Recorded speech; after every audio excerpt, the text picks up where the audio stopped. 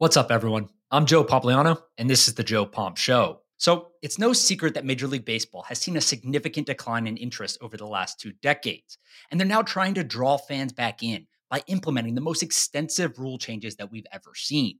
So, today's podcast is going to break down everything you need to know about the 2023 MLB season. We'll talk about where the business is today, the rule changes that have been implemented, we'll talk about team valuations and player earnings, and much more. So, let's get right into it.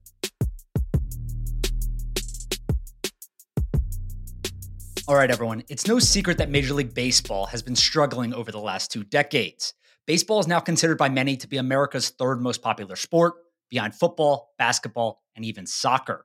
MLB attendance has been on a steady decline for 15 plus years, resulting in 16 million more fans attending games in 2007 than in 2022. And of course, this is a problem. An entire generation of sports fans suddenly don't care about a sport that has been synonymous with America for the past 100 plus years. We're talking about America's pastime here. But rather than sit back and watch the destruction continue, like they have been for the previous few years, MLB executives have implemented a variety of changes this year in an attempt to stop the bleeding and jumpstart growth. So we'll talk about today everything that changes, from the way the fans consume the game to how it is played. But first, I want to start with an overview of MLB's business itself.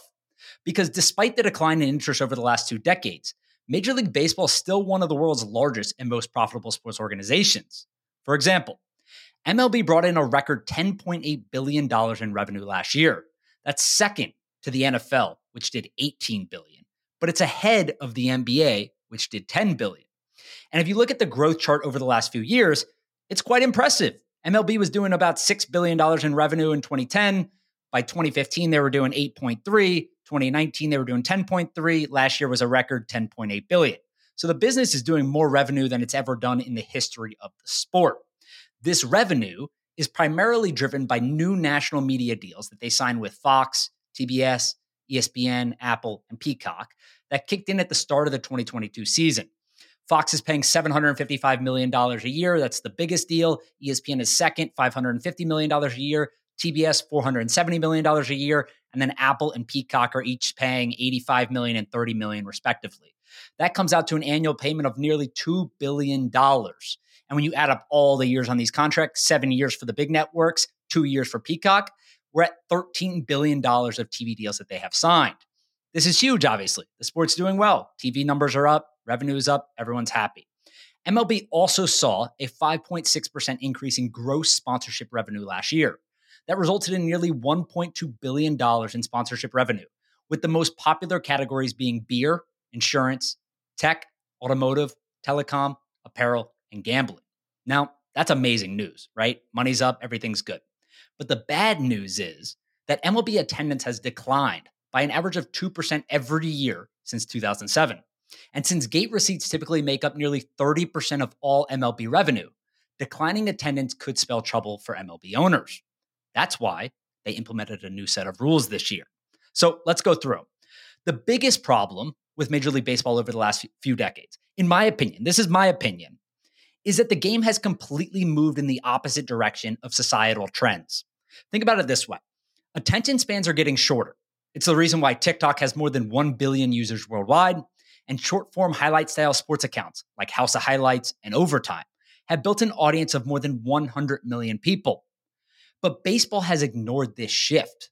The average 9-inning MLB game last year lasted more than 3 hours. MLB games haven't been under 2 hours and 30 minutes since 1985. And most of this time is simply wasted. I'm talking about batters walking around, fixing their shirts, fixing their pants, redoing their batting gloves, etc. You get the point. And if you look at the chart over time, games have just gotten longer and longer and longer and longer. For example, in 1930, the average MLB game, 9 innings, took 1 hour and 57 minutes. So less than 2 hours in 1930. By 1970, it was 2 hours and 30 minutes. And now it's 3 hours and about 10 minutes. So we added over an hour and 10 minutes to the game over the last 100 years. Things have gotten longer. There's obviously TV timeouts and everything like that.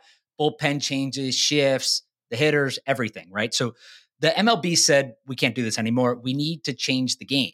And they didn't necessarily want to change the game from a substance standpoint. They wanted to increase the pace of play, You don't want people walking around. You don't want the games to take longer than they need to, essentially, is what they were trying to say. So they implemented a pitch clock. A pitch clock was the biggest thing that they ended up implementing this year. The pitchers now have 15 seconds to start pitching the ball when the bases are empty and 20 seconds to start pitching the ball when runners are on base. Hitters have to be looking at the pitcher and in the batter's box with 8 seconds remaining on the clock, and both the pitcher and the hitter now only get one timeout per plate appearance. So the easiest way to think about this is a shot clock in basketball. But instead of turning the ball over to the other team if you don't shoot it in time, the pitcher is awarded a strike against the batter when the batter takes too long. And the batter is awarded a ball from the pitcher when the pitcher takes too long. So you get either a strike or a ball depending on who's at fault. And the truth is that this drastically changes the game. It seems kind of small, right? Like, how long are these guys really taking? 20 seconds, 15 seconds? That seems reasonable, right? Well, the games went from taking about 3 hours and 10 minutes or 3 hours and 5 minutes to 2.5 hours in spring training. There were multiple games on opening day on Thursday that took 2 hours or less. The Yankees and Giants game wrapped up in 2 hours and 33 minutes. There was only one pitch clock violation all game, and it was the fastest average MLB game. If you took that and extrapolated it out for the entire season, it would be the fastest average MLB game over the season in 43 years. 43 years. So the game had never been quicker. If you looked at all of the games on opening day combined, it was about 20 minutes shorter. And we also saw a couple other things. So one of the other things that baseball has focused on is the idea that we need more action, right? Over the last few years, it's been no secret that people are optimizing around stats and efficiency. So if you look at basketball, what have we seen there? We've seen the three-point revolution. Daryl Morey, the 76ers GM, he was at the Houston Rockets. He led a lot of this stuff, and we've seen it from other people as well. But the idea being that three-point shots are more valuable, especially than long-range twos. So if we're not going to dunk the ball or make an easier high-percentage layup, we're going to be shooting threes. Hopefully we can score more points that way. It's kind of a different mathematical way of looking at game analysis and figuring out how you can score more points. Baseball has done a similar thing when it comes to home runs. So when it comes to home runs, baseball has been focused much more on things like bat speed or exit velocity or launch angle. And players are optimizing this stuff to try to hit more home runs. And the result of that has certainly been more home runs. There were more home runs, I believe, last year than ever 2 years ago than ever in baseball history. There was like 6,000 home runs in a single year. Yeah, 6,776 home runs were hit in 2019. The other thing that comes off of that, though, is a lot of strikeouts. And there was less action occurring. There was less runners on base. There was more strikeouts, and it became a bit more boring. So the other thing that they wanted to do was they banned the shift, right? So you can no longer do the shift. They limited pickoffs. They extended the size of the base by 3 inches, and it lowered the path in between bases. So from first to second is 4.5 inches shorter now than it was previously. And the reason why they did this was to encourage more base stealing. The stolen base success rate jumped 10% in AAA last year when they tested this out. And on opening day, I think it was 90% of base stealers were successful versus the typical average of about 75. So maybe pitchers get more comfortable over time, and they're not worried about the limited pickoffs, and they're not worried about the pitch clock, and they're able to hold people on better. But 90 to 75%, that difference is huge. That's going to give us way more scoring opportunities. It's going to put more balls in play because of the way that pitchers have to pitch to the batters in those instances, and it's going to make a huge difference. But I think the biggest problem that fans have, we'll talk about diehard fans first. I think the biggest problem that they have right now is with the pitch clock. It's not with the bases. It's not with the shift. It's not with the other stuff. Again, they don't want anything to change, but I think their biggest problem is with the pitch clock. And my response to that is that Major League Baseball is they don't want to keep the diehard fans there. That's going to happen regardless. If you grew up with your dad and you're watching every single game on your local cable network and you're watching 80 home games a year and you're going to 10 of them or 15 of them, or maybe you even have season tickets and you watch it with your kids, you're not going anywhere with the pitch clock. It's really not even that noticeable of a difference. Let's be honest. But secondly, they're trying to bring new fans into the sport. They want new fans to come in because that's how you're going to create a meaningful inflection point in the business, in MLB specifically. And the way to do that is to eliminate downtime, make the game shorter and less of a commitment for people, especially over a 162-game season. When you look at the other leagues across the United States, all of the leagues that have a tremendous amount of games, like the NBA or the NHL, they have shorter games. They're like 2 hours or 2.5 hours. Football is the only one that takes just as long, if not longer than baseball, but every team only plays 17 games. So it's much less of a commitment. You're not having to watch 162 games a year. That's the main difference. fans. And then there's a bunch of people that actually say they take this approach like they actually care, that this is going to hurt revenue for the ballparks and eventually could hurt player salaries and lower salaries because the leagues and the teams aren't making as much money. And the thought process behind that is that fans will leave games sooner. They won't be at the ballpark as long because games are now 30, potentially even 40 minutes shorter than they were previously. And they won't be buying concessions. They won't be buying merchandise. They won't be spending money at the stadium. And this is wrong. This is wrong. And the reason why I know it's wrong is because there have been several studies done on this to make sure this did not happen. One, which wasn't really even a study, but it was a study, was the Savannah Bananas. Everyone knows who they are. I've written about them before. I made a YouTube video about them. And what they did was they put a 2-hour time limit on games. And they actually implemented that because they realized that everyone was leaving after the 7th inning. No one was staying past 2 hours anyways. They implemented this time limit. Nothing changed on the revenue side. They actually just got fans to stay longer. And the same study was done by Baseball America across minor leagues with the pitch clock in place over the last couple of years. And they noticed the exact same thing. Concession sales did not suffer due to shorter games. This is a direct quote from them. We did not see concession sales suffer due to shorter games, as fans were staying the amount of time as they normally would. But we're now just staying until the end of the game instead of the end of the 7th inning. Again, it made no difference at all when it came to how much money the fans spent, whether it was beers or merchandise or whatever it was, food, etc. They're still spending the money because they're just staying longer in the game. Your total time in the ballpark is not changing. People used to just leave games earlier. Now, those are the big changes. There's a couple other changes, like the defensive shift has also been banned, and pitchers are now only allowed 3 pickoff attempts when a runner's on base. And when you combine all of these rules together, baseball is currently undergoing its biggest change in a generation. All right, everyone. Quick word from the sponsor of this episode, So Rare. This is probably one of the hottest companies in sports right now. It was founded in 2018 by 2 guys named Nicola Julia and Adrian Montfort. They loved fantasy sports and sports collectibles, so they took the best parts of both industries and combined them to create So Rare. Athletes like Lionel Messi, Kylian Mbappe, Rudy Gobert, and Serena Williams are ambassadors for the company, and they now have more than 2 million registered users in 185 countries. But here's how it works. So Rare lets you buy, sell, and trade digital trading cards of your favorite players. And rather than just looking at them, you can use these trading cards to enter fantasy sports competitions for digital rewards, like more cards, and experiential rewards, like going to an NBA game, meeting players, or winning merch. But here's the best part. It's completely free to get started. And if you go to sorare.com/JoePump to sign up, SoRare is going to give you an additional 20 free cards for your collection. So go to sorare.com/JoePump to sign up, and let's see if you can beat me. All right, let's get back to the episode. Outside of the rule changes that we've seen with pitch clocks and everything else around that, the second biggest thing going on in baseball right now is the demise of regional sports networks. You've probably heard of them referred to as RSNs. The simplest way to explain this is that these are cable channels that pay a lot of money to broadcast local sporting events. And cord cutting has made the business unprofitable. So these are networks that go to the Miami Marlins, they go to the New York Yankees, they go to the St. Louis Cardinals, they go to the San Diego Padres. They do this for basketball, they do this for baseball, they do this for hockey. And they broadcast the games in the market. So the games that aren't on national TV, they're on the local market television. These broadcasters pay a lot of money to the individual teams for the rights to those because the games are popular. But like I said, cord cutting and the rise of streaming has made this business unprofitable. One company, Diamond Sports Group, has already filed for bankruptcy, and another company, Warner Brothers Discovery, says it's going to leave the RSN business entirely. Now, like I just said, this impacts teams across the NBA, MLB, and NHL. NFL isn't really impacted because their TV rights are done on a league level and a national level, but it specifically has an outsized impact on Major League Baseball. So Sportico put out this chart that I included in my newsletter this weekend. And what it says is that local media rights represent MLB's 3rd largest revenue stream. Tickets are 31% of their revenue stream, and national revenue is 26%. But local media rights represent 23% of all Major League Baseball revenue.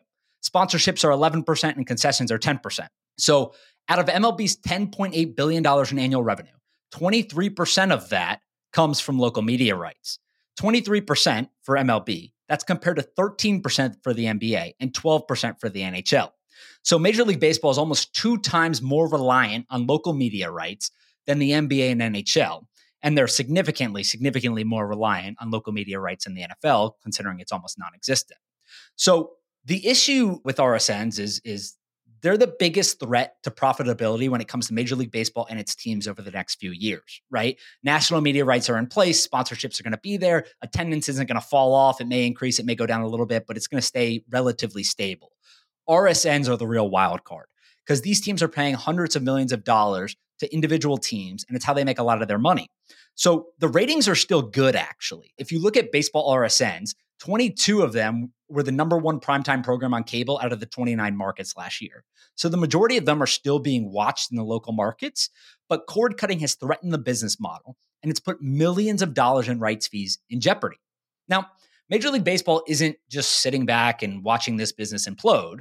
They've created a new local media department with 3 RSN veterans in the event that they need to take control of each team's media rights. But of course, this would be much less profitable for teams. So it's not very clear what's going to happen long term here. Literally down to the wire on opening day, some of these RSNs were trying to make payments. They were deciding if they were going to make payments, if they weren't going to make payments. No one knew where they could watch the game and so forth. There's other networks that are launching streaming services like Yes Network, where you'll be able to go on and pay a monthly fee. I think it's about $20, and you can watch all of the Yankees games and so forth. They're getting, a few thousand people to sign up on the first week. You're never going to be able to replace the RSN money by doing that. So this is a huge, huge, huge, huge, huge piece of business for Major League Baseball.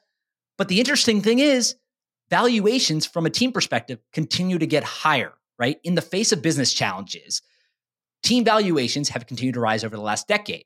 But it looks like the RSN issues are finally starting to turn that tide. Let me give you an example. So Sportico puts out their valuations every single year. And they said this year, the average MLB team is now worth $2.36 billion. And all 30 teams are collectively worth more than $70 billion.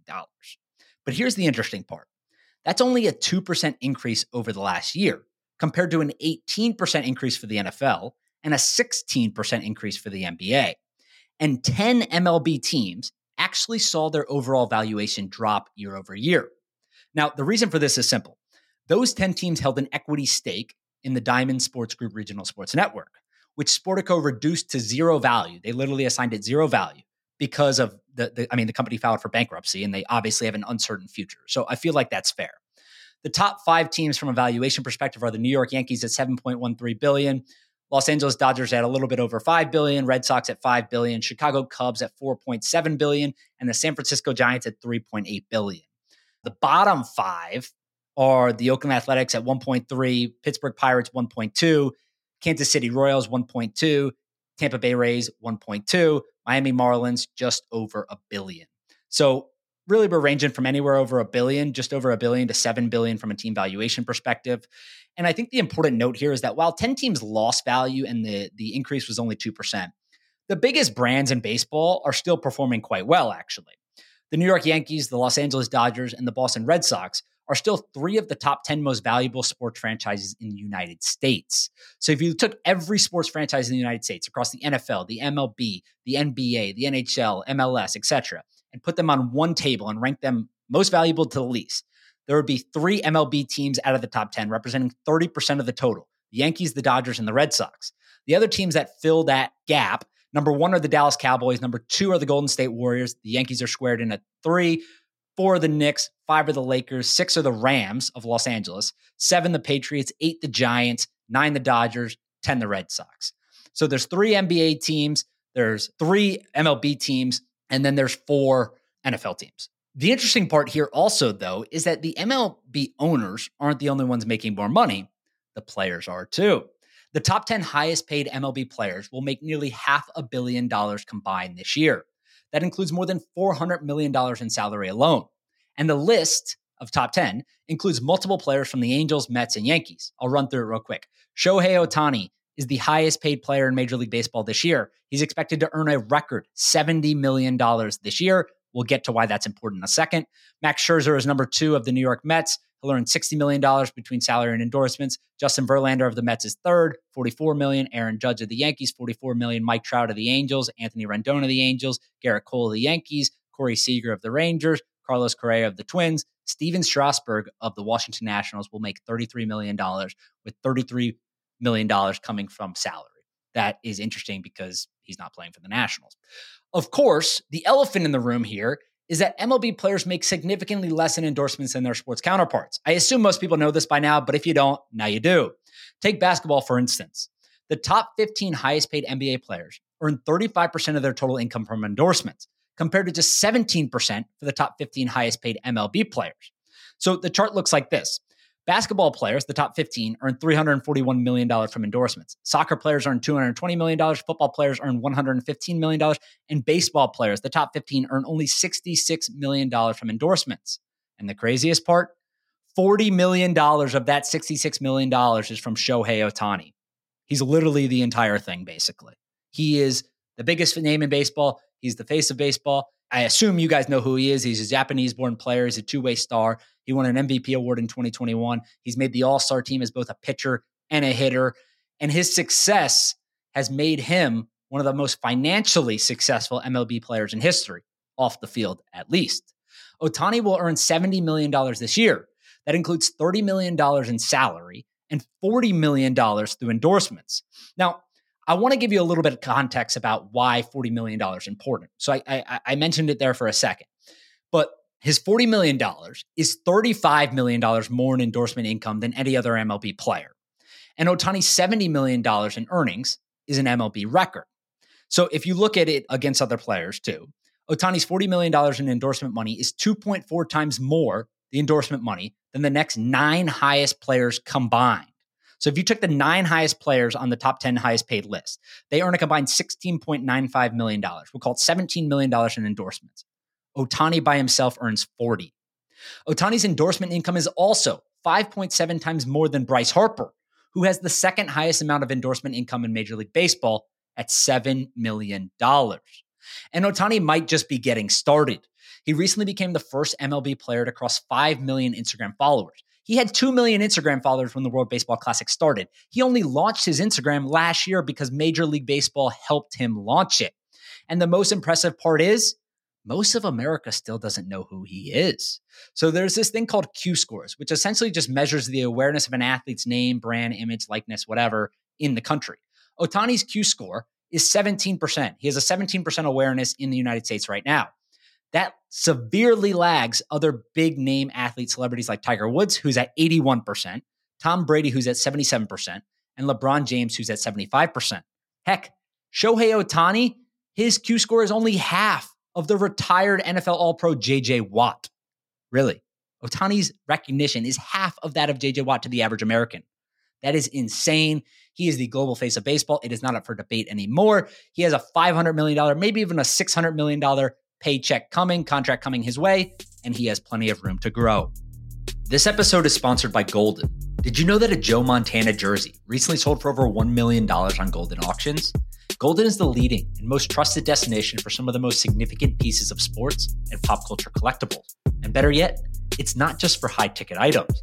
Golden's marketplace is open 24/7, and weekly auctions featuring authenticated and graded collectibles, all just starting at $5. That means collectors of all kinds can enjoy the same quality, convenience, and seamless user experience that Golden is known for at any price point. And here's the best part. Golden is offering no marketplace fees for items sold up to $10,000. So vault and list your items on Golden's marketplace now to enjoy this limited time offer. I'm a big fan of the platform, and I think you will be too. Head over to golden.com to get started. That's Golden, GOLDIN.com.